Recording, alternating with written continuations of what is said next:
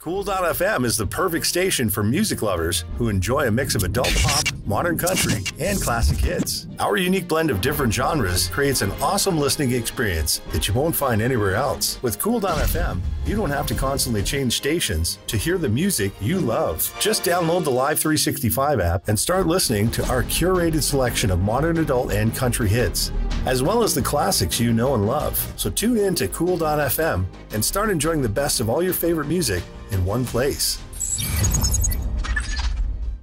Hi, I'm Matt D. Wilson, writer of Impostor Syndicate, which is funding right now on zoop.gg, and also the host of the War Rocket Ajax podcast. And you're watching and listening to Two Geeks Talking. Good morning, afternoon, evening, everyone. Two Geeks Talking is an entertainment industry interview show where we interview the creative people from the comic, film, TV, movie, and video game industries. And of course, I'm your host, Kurt Sasso. We're joined today by a multi-talented creative person. He has a podcast, he is a comic creator, he is probably a tuba player or something like that. I don't know for sure, but we'll ask him in the interview itself here too. But we're joined by creator of the Impostor Syndicate, and of course, I'll let you talk about your podcast as well. Matt D. Wilson, how you doing today? I'm good. How are you, Kurt? Doing good. So what instrument do you play? None. I tried to learn to play bass guitar when I was a teenager, and my parents bought me a bass guitar with no frets, so it was harder to learn. And I ended up giving up on playing a musical instrument. I took TV class instead of band in middle school. My wife is a classical guitarist, though, so she has all the musical talent in my household. For those that don't know anything about yourself as a creative person, tell us who you are and what you're bringing to Two Geeks Talking. I am an author, humorist, podcaster, and comic book writer. I've been podcasting for going on 13 years now. That's probably the thing I've been doing the longest. I've also written a bunch of stuff. I've worn a lot of different hats over the years in different arenas. We're on the same wavelength when it comes to podcasting. And I have to ask you, of course, what is the name of your podcast? I actually have a few. The one people probably know best, the comics and pop culture show, is called War Rocket Ajax. But I also host a very original podcast about making fun of movies called Movie Fighters, and a episode by episode Chucky podcast called Friends Till the End. That's with Erica Henderson and Benito Cereno. I've got a few that I do regularly. Well, I can only deal with one. So, I hats off to you on the podcasting side. I believe what we're talking about today is Impostor Syndicate specifically. Yeah, that's the project that's funding now on zoop.gg. As of recording this, it's got about a week left of funding time.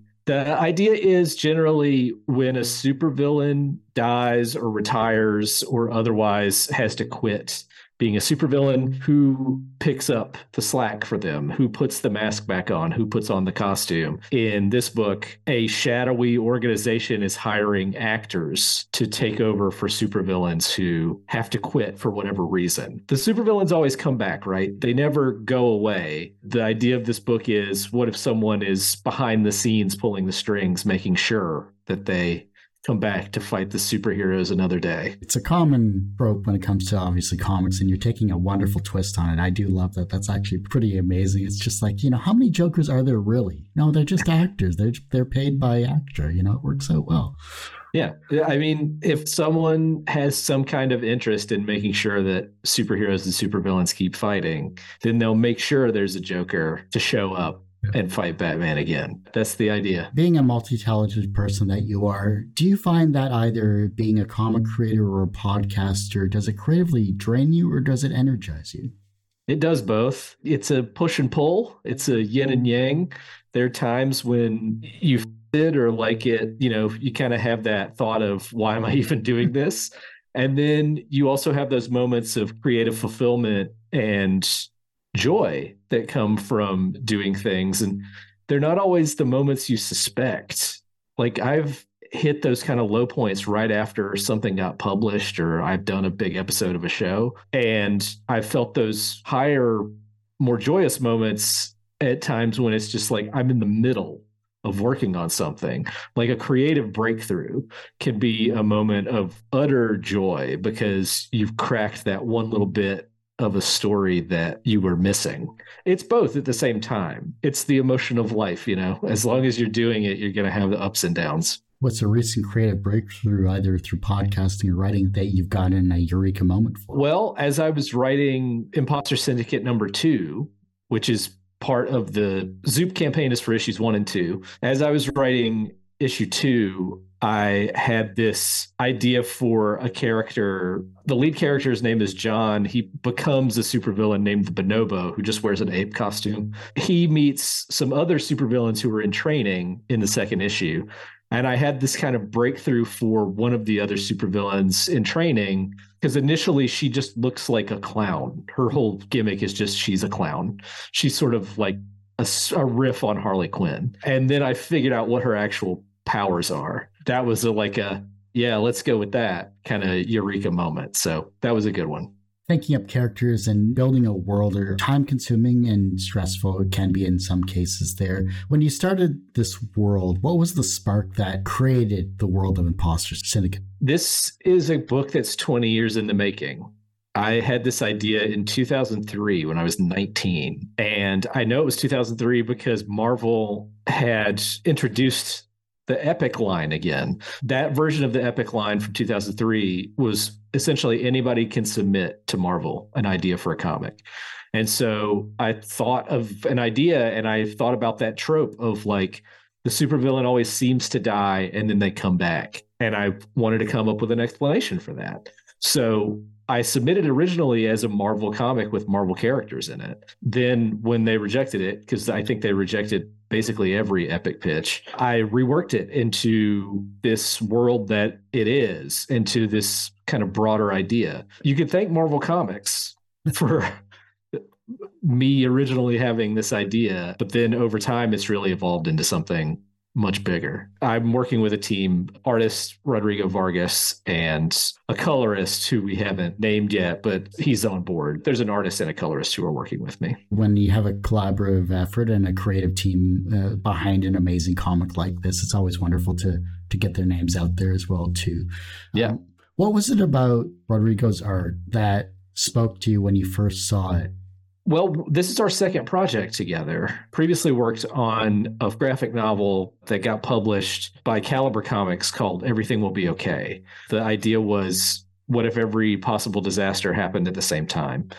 I had seen Rodrigo's art before we started working on that. He'd sent me samples and stuff. He actually started as a fan of War Rocket Ajax, and that's how he got in touch with me. The art that came back for Everything Will Be Okay blew me away. It's so dynamic and so just an energy to it that I couldn't even have imagined.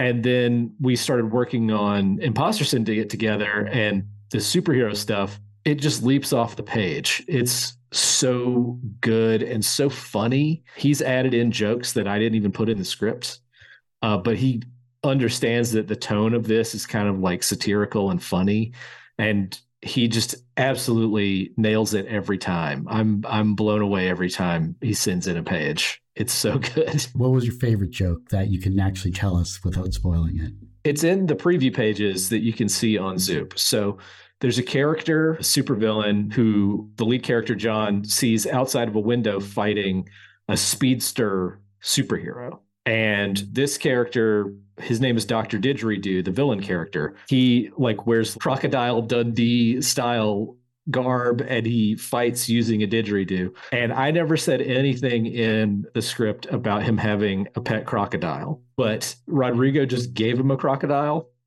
And the crocodile is so funny and is there in multiple panels. And every time it shows up, it makes me laugh.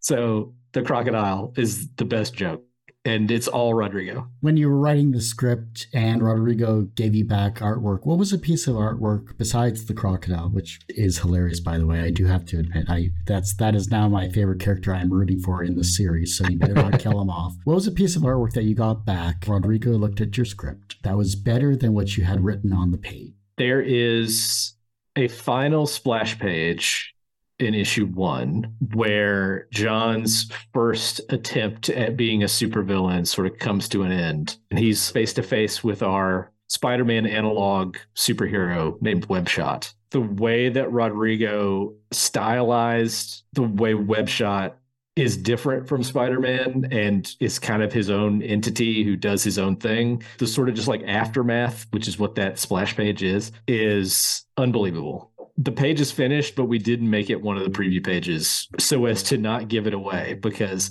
I want people to see it in the book. It's so good. Crowdfunding campaigns are like a second job usually for the most part. I mean, it could be a third depending on how many jobs you have. When it comes to this campaign here, and obviously you've done others in the past, what has Zoop given you from a creative standpoint or a crowdfunding standpoint that maybe eases your mind creatively? I mean, the big thing is you talk about having a second or third job. Running a crowdfunding campaign, with other crowdfunding sites is 4 or 5 jobs by themselves. On Everything Will Be Okay, which we did on Kickstarter, I was writer, editor, shipping clerk, warehouse manager, because I had all the boxes of books in this room. I was customer service manager. I was doing all the marketing. It was everything. I was doing everything. And it was exhausting. And in the end, I feel like so many things could have been done so much better if it wasn't me doing them, because those are not my areas of expertise. I want to just do the creative part, and Zoop helped with that immensely. They've helped me with the kind of marketing and PR part of it by setting up interviews, sending out emails, being more hands-on on that side of things. They handle some of the back end shipping and printing stuff. By virtue of taking that off my plate, I really can focus more on let's make this book the best we can. Let's, really focus on the creative side of things. And I can focus more on doing the marketing I want to do, part of marketing I want to do, which is talk to you and get people to spread the word around and kind of have fun with it instead of stress about it, which is always part of a crowdfunding campaign. You're about the 4th or 5th person I've had on more recently that has used Zoop as well too, and it's been consistent across the board when it comes to praising Zoop as a crowdfunding site. So hopefully more creative people go to that. I would recommend it. It's nice to just not have to worry about some things, even if they charge a little more for it, but it is worth it. That's the long and short. Everyone usually asks, what's the wisest piece of advice or what's the most BS piece of advice you've ever received? But what's the second wisest piece of advice that you've received that has stuck with you in your career? The one that comes to mind, I have the wisest that pops into my head. And then the second wisest one that pops into my head was back when I was doing a lot of kind of written comedy essays in the mid-2000s. I was talking to an editor on one of those websites. He essentially said something to the effect of, people say, make what you love your job and you'll never work a day in your life. Well, if you make your hobby your job, then it's not your hobby anymore. That's true. I have done that to degrees. Comics have kind of become a job and not a hobby, like reading comics, because we review comics on War Rocket Ajax. I've had other things in my life that I've kind of kept for just me. And I think that's always good. There's a real hustle culture today where people want to make everything into content. That advice was have something for yourself. And I would tell anybody that too, because once you cross that threshold, it's a job. So what do you have for yourself that, you can kind of unwind with? Well, I don't want to tell anybody. It's like collecting, and like my dad was really into coins. Nice. I ended up with some of his collection after he passed away. And so I've kind of kept those and when I go somewhere where there are old coins, I look through them and see about buying any, but I'm never going to do a podcast about coin collecting. Of course not. What challenges do creative people face today that needs to be addressed? I think it is harder and harder to do your own thing. In some ways, it's easier to do your own thing to a certain level, because with crowdfunding, with the internet, with stuff out there, it is easier than ever to get your own ideas, your own characters, your own stuff in front of an audience. But it's really hard to get your stuff in front of a big, wide, broad audience, because a lot of creative culture is made up of a very few franchises and huge media companies.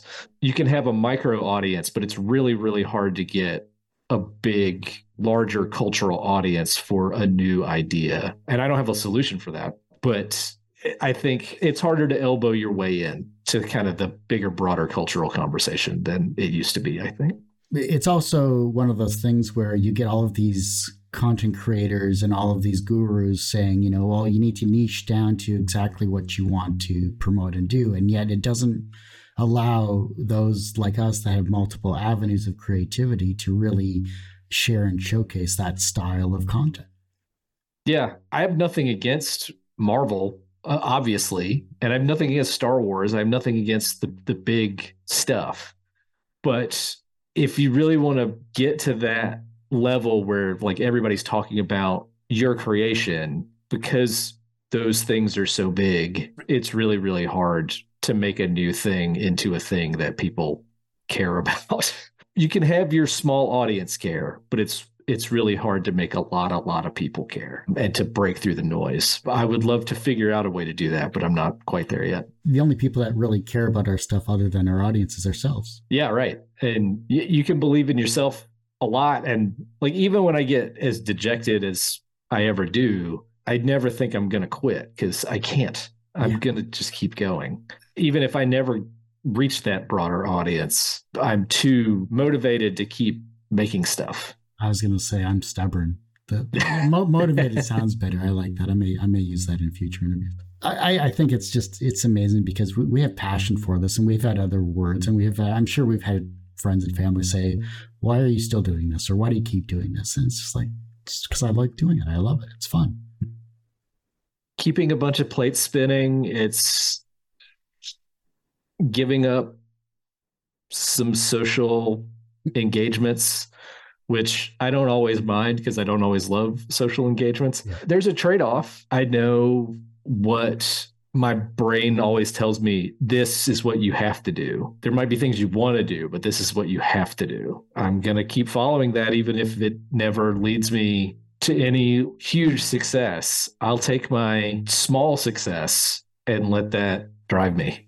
What was an early experience where you learned that language had power? I remember when I was in middle school, this shows how far back I was thinking about the stuff that Impostor Syndicate is ultimately about. When I was in middle school, like 6th grade, I was doing English class, write a story, come up with an original story, like a narrative, and write it out. And I created this superhero character who was just me. His name was Matman, in fact. I tried to make it funny. It was like a superhero parody kind of story because I was really a big fan of The Tick, which was a big cartoon at the time. People wanted to read it. It was like a school assignment. I would like turn it in and I would tell people about it and they'd be like, I want to read that. And so I would share it with other people in class who would like read it and think it was funny. And I don't think they were laughing at me. There were other things I got laughed at for in middle school, but I don't think that was one of them. I think people actually found it amusing. That definitely made something click on for me as like, oh, that's a thing. Is there a comic that made you feel the way you hope readers of your work will feel after reading Impostor Syndicate? The one that I can think of, it's funny and thoughtful, but also you have sort of an emotional connection to the characters. A pretty recent one is One Star Squadron. Takes the idea of superheroes and takes a superhero gimmick and gets a funny concept out of it, but also it's not totally just a goof. And that's the tone I'm kind of going for. I feel like that's true of anything Mark Russell does. And he's like a current writer who, if I could write like him, I would feel very, very fulfilled. I'll choose One Star Squadron. Never heard of that one yet, or it's not come on my radar, but it looks like I'll have to. Yeah, I think it was pretty short, so it should be easy to catch up on it. Everyone has one person that inspired them on their path to where they are today. Who was that for you? My mom. I had a lot of like English teachers and theater teachers and other sort of teachers in school who inspired me or encouraged me to do creative work. But the one person who continually encouraged me to do creative work throughout my childhood and into my adulthood was and is my mom. She asks me about stuff I'm writing now. She says, give me a copy of the book as soon as you have one and sign it for me. You know, she got me to audition for plays and helped me work out writing issues when I was a teenager. And I don't think anybody helped me be more inclined toward doing creative things than my mom. So it's her. From a professional standpoint, you are a multi-talented podcast co-host and host and a creative writer in many amazing comics. And, you know, you've done so many amazing things that we haven't had a chance to talk to in the short interview, which means you have to come back on the show and talk about your other avenues as well, too. I'd love to actually have you on for like a podcast month or something, just to pick your brain that way as well, too, from one podcast host to another. We can talk shop. Yeah, exactly. Yeah. So professionally, you're successful in that regard. Do you consider yourself personally successful?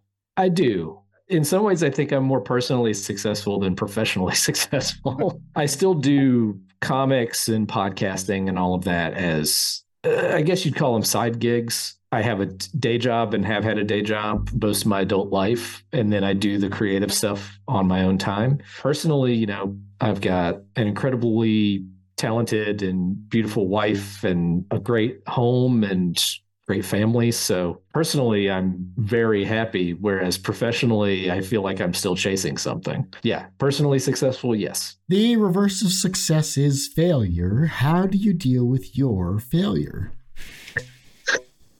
Actually, Impostor Syndicate sort of emerged, the fact that it's happening now sort of emerged out of a failure. I was working on a project for pretty much 2 years straight, starting in 2020, like in the midst of the pandemic. And that project, through no fault of my own or anybody else's really, just kind of went away, fell apart for various reasons. Immediately after that happened, I thought, okay, now I really need another thing to do. Eventually became, you know, this crowdfunding campaign for Impostor Syndicate. So I think the way I deal with failures is to find another thing to do. The younger generation is looking at your work and becoming inspired to be creative in their own way, whether it's as a podcast host or a creative person in writing or comics or whatever the case may be creatively. Somehow you may be inspiring them in some way, shape, or form. How can they inspire the generation that follows them? I think it's a pretty simple answer. Make something. Don't aspire to be a writer or a podcaster or a comic creator or whatever it is that you want to do. Do it. Even if you think you're not ready, even if you think what you make won't be good, make it anyway. And that'll be your first try. And if it's not up to your standard, then the next thing you'll be that much closer to being up to your standard. That's the piece of creative advice I would give anybody. Stop wanting to do what you want to do and do it. Even if you don't know where it'll end up. Write your novel. I wrote a book. I wrote the book that became the Supervillain Handbook with no publisher, no sense that it would end up anywhere except self-published and sold to a few dozen friends. But I did it anyway because I needed to. And then it turned into other things. Make something now, and then you can start inspiring the people who come behind you. If your life was a comic book or a podcast, what would its title be? And what would its soundtrack be? I think its title would be Not the Colorist, because there's a comics colorist named Matthew Wilson who is a really nice guy. I can't even be mad at him. I have an extremely common first and last name. That's why I use a middle initial. And throughout my whole life, there have been other Matt Wilsons. There was another Matt Wilson in my middle school. There have been other Matt Wilsons that I've run into in other parts of my life. And then once I got into comics, I started to go into conventions, and colorist Matthew Wilson would be there, and he'd be a nice guy. And people would come up to me with his books, and I'd have to say, that's not me. He's over there somewhere. On my banner at conventions and in my Twitter profile and everywhere, it just says Not the Colorist. So people know that it's not about him. I think it would have to be called Not the Colorist. As far as the soundtrack, I think the soundtrack to my life has been like a weird mix of 90s hip hop and 2000s indie rock. So I would have to pick out specific songs, but I think it would be from those two genres throughout. Outkast has always been a big one for me. I've always been a big Beck and Radiohead guy. So those are some early thoughts of what would probably be in there. I saw Beck live at DT in Michigan. It was a great show. And I also saw Chumbawamba live as well, too, if you want to see one-hit wonders. That was fun. Well, Matt, I do hate to say it, but that ends this particular episode of Two Geeks Talking. I want to thank you so much for coming on the show. Thank you for having me. This has been a really great conversation. Thank you, Kurt. You're welcome. And before I let you go, where can we find you? How can we support you? Of course, where is your Zoop campaign and anything else you'd like to promote social media-wise? You can find basically links to everything that I do at the website mattdwilson.net. That has links to the podcasts that I host, the comics that I've written, books that I've written, the non-comic books that I've written, and all my social media accounts are linked there as well. At the top of that page is a link to the Zoop campaign, but you can find it at zoop.gg/c/impostor syndicate. Impostor spelled with 2 O's. So it's spelled IMPOSTOR, not IMPOSTER. Both are acceptable spellings, I have found, but I spelled it with the O. That's where you can find everything. I almost thought I misspelled it, to be perfectly honest, so I had to triple check your lower third there, because I was just like, wait, 2 O? Really? 2 O's? Oh, geez. Yeah. My Canadian brain went for a loop there for a second. Well, like I said, that ends this particular episode of Two Geeks Talking. You could, of course, find this interview and 1,000+ others on our website, tgtmedia.com or twogeekstalking.com. That's the word 2, not the number 2. Website's going through a rebuild, so that obviously takes time. But head over to the YouTube channel, which is youtube.com/c/tgtmedia.